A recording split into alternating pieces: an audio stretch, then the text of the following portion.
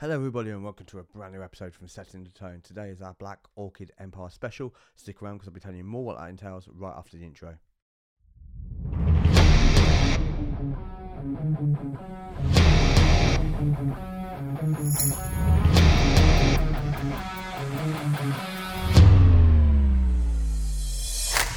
Hello everybody and welcome back to today's episode. As you heard me say back in the intro there, today is our Black Orchid Empire special. Simply what we've got coming up for you on today's show, we've got a wonderful interview with Paul where we sit down and discuss the album coming up on April the 14th, as well as lyrical themes, inspirations and much more.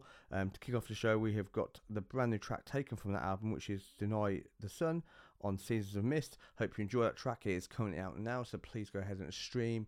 Go and check out the video for this track. It's a great video. And right after the single is played, we'll go straight into our interview with Paul. Stick around.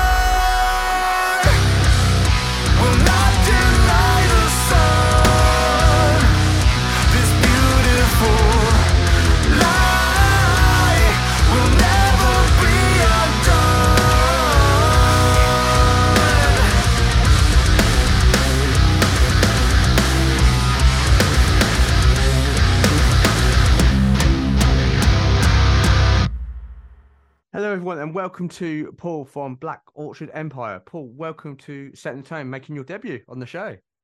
Thanks very much. I'm going to correct you as the first thing I say, which is that it's orchid, not orchard. Oh, sorry, orchid. I have written that down as orchard. So Black Orchid Empire. Like a whole different band, I reckon. It's possibly a made-up band that I've made on the spot, which is really bastard. It's fine. I'll edit it out and it'll be okay. Let's start talking about the journey for Black Orchid Empire. Yeah. For those that don't know, how did the band start? What was the journey? It was a long time ago now. That myself and Billy were in a band together way back when, and that was called Cape Fear. That had various different lineups, and Dave ended up joining that band. And after another lineup change, we decided to start jamming as a three-piece, and then that kind of made sense that we would just start writing new stuff, and then that new stuff turned into a different thing. So we just basically changed the project completely, and Black Orchid Empire came out of that. So we've been working together for a long time. We've known each other for a long time, but it was the kind of second project we'd done together, if you like. In terms of like, because you're relatively a new band, what's that been like breaking through into such a very crowded industry? There's so many bands. I kind of liken it to like a young boy wanting to be a football player. It's every young boy's dream pretty much, and very few kind of make it. It's a little different because there's no tryouts, so that's the tricky part. This is the thing, you say we're a relatively new band. I suppose we are in the grand scheme of things, but I think the main thing people underestimate is just how long it takes to keep working at the same and find some success. The band really formed in 2011, 2012, and we've been kind of going ever since then, but we didn't get signed until a bit later on in that kind of 2017. So I suppose it's still new-ish to a lot of people, but it's still, it feels to us like we've been doing it for a very long time. And I think that's true of almost everything. If you look at bands that you think, wow, they've really hit the big time, I bet you they've been doing it for 10 years without you knowing. That's what normally happens on it. The one I always think is amazing is the 1975, who've been in a band for 20 years already, because they started when they were so young. And obviously they're a massive, they're a huge megastar band now, but hasn't always been the case. No, exactly. And I think if I don't know if you were at the headline show, but if you catch mine back to Download 2009, that was the first time Slipknot had headlined that festival, and there's been a band for like 20 years prior, whatever. So yeah, I take your point that behind the scenes there's EPs going on, there's singles, there's maybe even an album that many don't even get their hands on or know about. So I suppose, is that kind of how you prepare yourself for a band when you're starting that journey? You're kind of like, right, this is where we want to get to, but there's a lot of work that's got to go in to get to that point. It's interesting. I think you cannot overestimate how much work it is to be in a band. But the good thing is that you're doing something you absolutely love doing, and as long as that's the case, then it doesn't really seem like work. But I think I give advice like this all the time in my role as like a producer of other bands and talking to people in bands when we're touring and stuff. And it's like you're at the foothills of a huge climb up Everest, and it's going to be like a long haul. It's not something you're going to do in a week. And as long as you have that mindset, then it's a lot more it's a lot more possible to do it, I think. Yeah. Do you think that comes into place with like making the right moves early in terms of doing the right things and having the right mindset? Totally. I think it's weird. You can't really think about the long term when you start out. Nobody's capable of that really anyway. But I think the main thing is if you try and be too specifically goal orientated, I think you're going to end up being in trouble, because what I mean by that is if you say, all right, our goal as a band is to play Brixton Academy, right, great. That's fine. And everything you do to get to that point will mean something because you're kind of driving towards that. But all that happens with the goal is you either don't get it and you're frustrated because you haven't achieved this goal, or you manage to achieve that goal, and then there's the next thing. And really what matters is the process. It matters that you're enjoying doing what you do, and you love your music, and you love the whole process of being in a band. And if you're good at it and you love it, you will achieve success as a sort of byproduct of that. I've talked about this before, but I think it's a common, it's not really a mistake, but it's a common position bands find themselves in, where they think, right, we want management, now we want a label, now we want an agent, now we want whatever it is. And those are all really important things that you have to have. But what actually happens is you do something, you love doing it, and along the way, people come out of the woodwork and start approaching you about different things, and those things happen organically.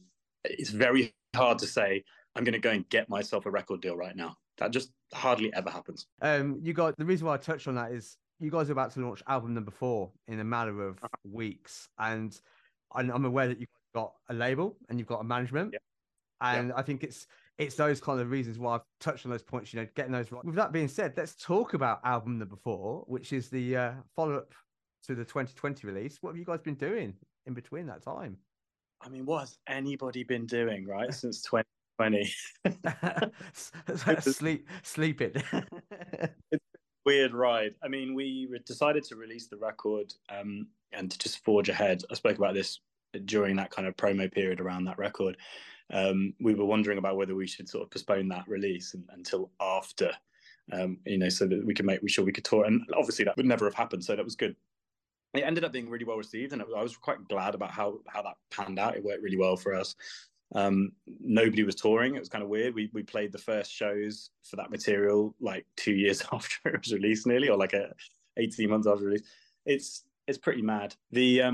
What that did though is it enabled us to start thinking about the next record really early. So some of the riffs from the new record, Tempus Veritas, those riffs are things that we were writing in 2020 around the release of Semaphore. We'd been toying with these ideas for a long time, and that's meant that we've had a really kind of good chunk of time to develop the ideas and to really concentrate on the kind of the details of it. So that's been quite good, and obviously we had a kind of forced break from touring as well. So it's been quite cool. But that's basically what we've been doing, is writing this record, and then obviously the last chunk of time we've been able to tour again. We've been back on the road, so that's been great. But yeah, it's been a weird period for everybody. It has. It almost doesn't feel like it's happened. It all kind of feels like it was like one big year, and now we're just a big blur. Yeah. Yeah, exactly. What have you guys done differently with this album? Have you done any different writing techniques, or maybe just the way you, I don't know, go into a room and record the album differently?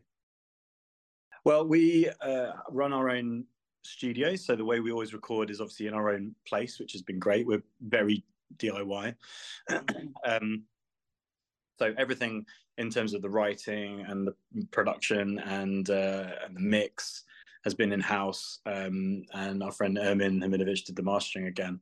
The difference has been probably an even more collaborative approach to the record. We wrote it in roughly the same way that we did with Semaphore, which is coming up with kind of ideas and then sort of swapping them around with each other, but all together in the control room, if you like, in an environment where we're not in a rehearsal space. We're actually just demoing and recording ideas all at the same time and writing each other's parts, which is always really fun. So, I might write bass parts and drum parts, and the other guys might write vocal parts and guitar parts. And having that kind of freedom to be truly collaborative has been really cool. And that's extended down to the concept and the lyrical ideas and the melodies and everything. So it is the three of us having a hand in kind of every aspect of the record, which has been really nice. No, I think that's really cool, because often people just do like maybe the guitars, just write for the guitars and lyrics, and whereas you guys are able to give a little bit of everything and your own thoughts, which is really nice. I like that.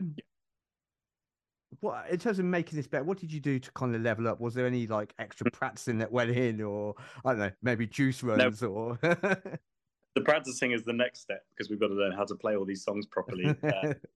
Frankly, terrifying.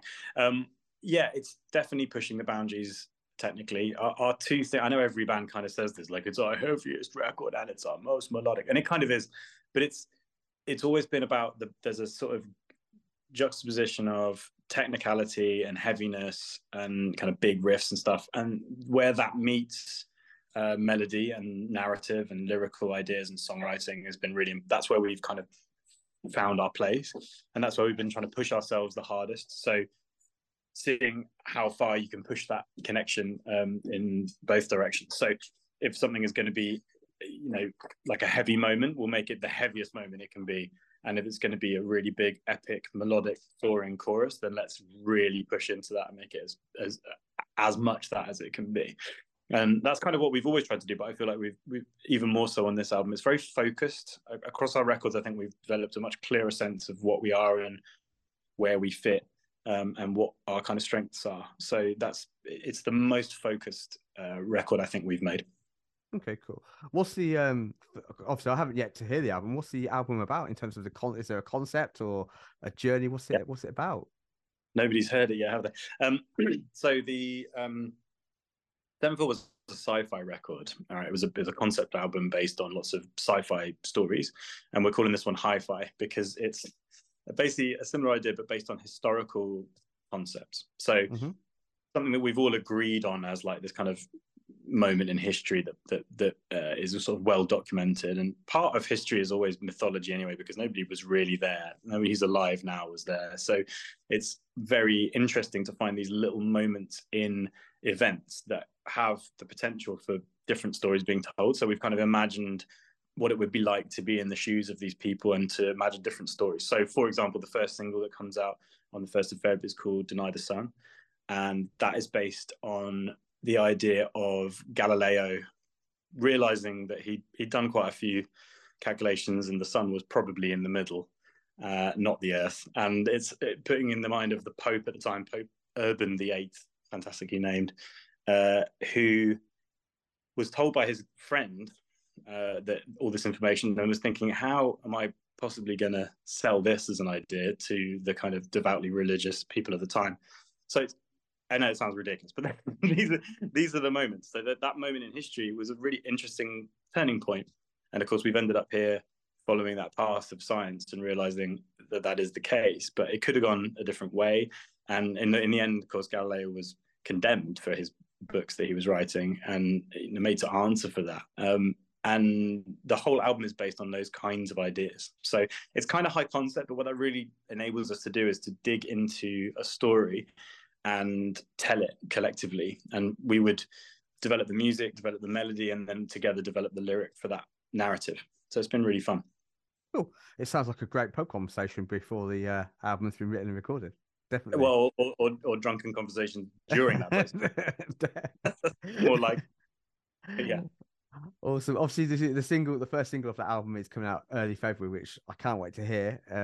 What's the video concept? If we're going for like a Galileo aspect to this, is there? Yeah, our friend Alina, who made all the videos for Semaphore, who's an amazing talent, shot a load of footage out in LA with another friend of ours, Arena, as this insane sun goddess dancing around in the desert, which is pretty cool. And then we shot some performance elements ourselves here in the studio as well, again with Alina. And it's come together. It's really, really cool. It's kind of abstract and it's mad, but it's awesome. So it's like a big trippy psychedelic kind of expression. So I think we've always tried to do with videos is there's the concept of the song and that's really strong, but there's also a tangential concept for the video that isn't necessarily just telling the same story as the song. It's like another narrative inspired by the message of that song. And that's what Alina crafted really wonderfully for us before. So she's doing that again for us with our current crop of singles. In terms of inspirations, you've mentioned about Galileo. What else do you guys draw upon inspirations for the album and just in general? Well, if you're talking narrative wise, we've been all over the course of history. There's songs based on the idea of a Viking settler in the 800s wondering why he's stopped seeing omens from the gods. There's a story about Yuri Gagarin on his failed test flight, which he died on, and him spinning uncontrollably in his airplane, looking up at the space above him and realizing he was never going to see the stars again, as the only man who'd ever been there. There's one about the Mesoamerican Empire ruled by Montezuma, who was confronted by Cortez turning up from Spain in all these amazing ships and mistook him for the feathered god Quetzalcoatl until he saw him bleed and then realized he must be a human after all, so he killed him. It's that kind of stuff. It's pretty out there, but they're just little nuggets of fun story that we've found, or grisly and disgusting story in some cases, that we found in moments of history. Musically speaking, a lot of our favorite influences are still really strong for us. So we love bands like Periphery and Tesseract and Monuments and that kind of prog tech scene. And also Carnival in a big way, and things like Deftones, Gojira, Meshuggah, a lot of that side. A lot of the songs, though, are kind of a bit more melodic and a bit bigger and more epic in that way. So I think probably drawing on some of the influences outside of the heavy music world, because we all work as producers as well. So I'm constantly writing pop songs and producing in that way. So that's given us a kind of ear for big melodic hooks. So yeah, it's not musically, it's not just inspired by other sort of heavy music. Is that kind of like, obviously we spoke about in the early part of the conversation there about when new bands are coming through and trying to have that identity. Do you think that's what sets you guys apart, having these different themes, so to speak, as opposed to maybe the next band that's on after you? I don't know if it sets us apart because I think a few people are probably working in that way. I guess it's what makes it's what inspires us, and it's what makes us perform, and write to the fullest extent we can. I'd like to think that the main thing that people come back to for our music is it isn't just a sort of big, powerful dose that you have once and then think that was cool and go on to the next thing. Hopefully, it's something that was. And I always like it when I listen to a piece of music and then 5 minutes later I find myself humming it, without realizing. I think that's what we're trying to achieve with our songs. So we really are song focused, and the riffs and the kind of heaviness is an added part of that, and it's often where we start. But I only really love listening to music when it's got that other kind of melodic aspect as well. For me, I love the power of like scream vocals and stuff, and there are loads of bands that do that really well, but for us it's always been about melody. So I think that's probably the core thing. No, awesome. What's next for you guys with when the album's out? I imagine there'll be some sort of tour there and with promoting the album. Yeah, absolutely. We're playing Loom Fest, which is a brand new festival on April the 15th, which is the day after the album drops, which is going to be really cool. And that's in Camden at the Black Heart. So that's well worth checking out. It's a really small, intimate little, we're co-headlining. So I recommend people get on board with that because it's going to sell out fairly soon, I think. It's one of those scary things where there's only about 80 days till April. Yeah, it's nuts. After that, we're definitely going to do some expensive UK touring. I'd love to go to Europe again. It's been a long time since we managed to get out there for various reasons, as you can imagine. And we'd also love to go to the States, and plans for all over the world. We'd love to go to Australia, New Zealand.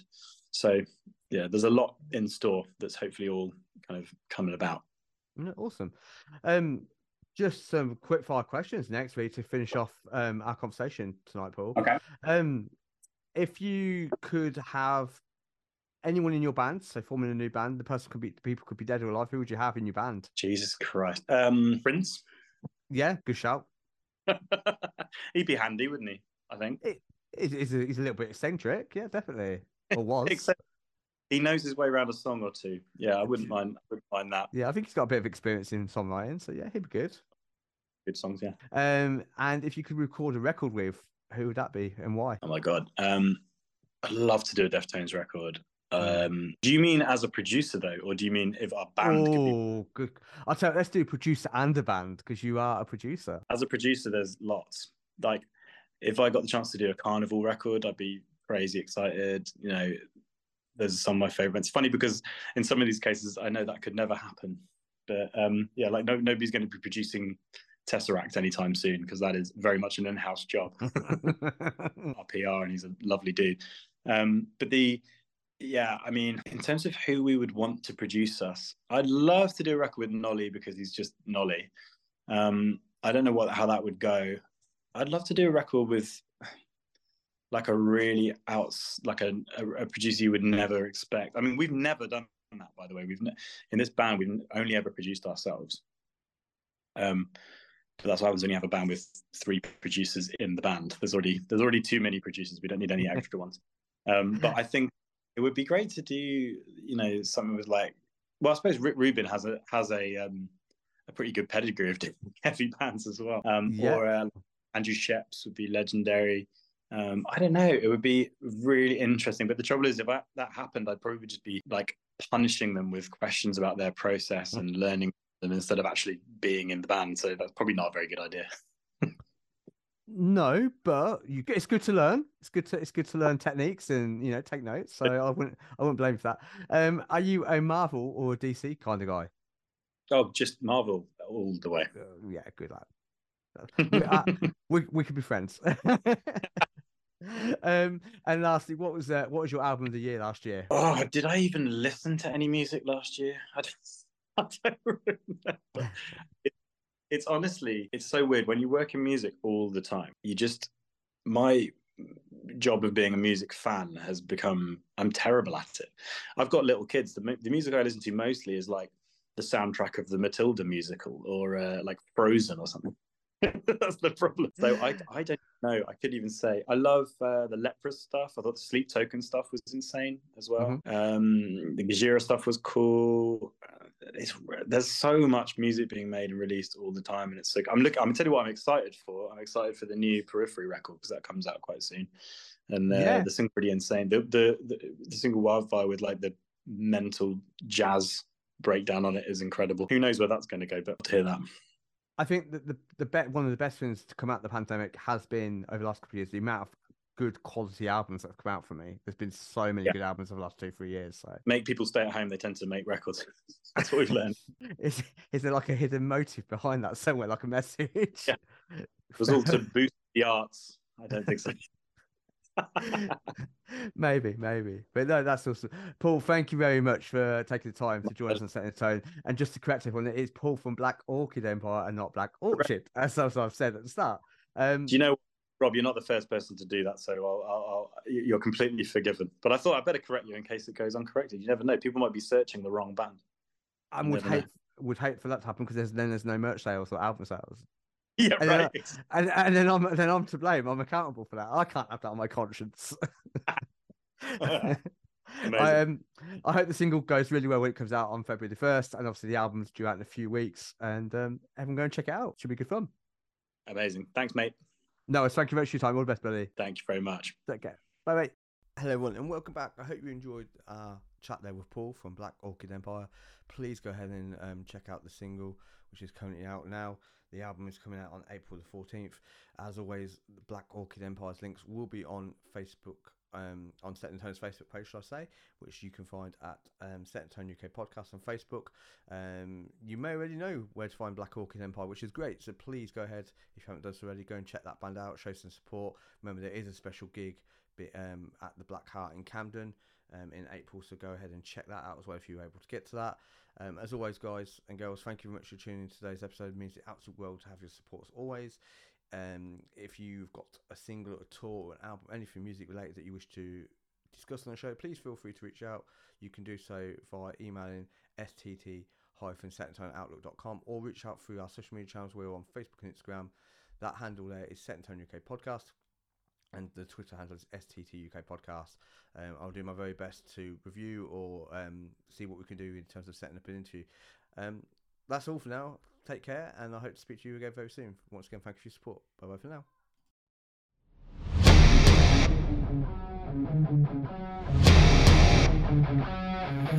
now.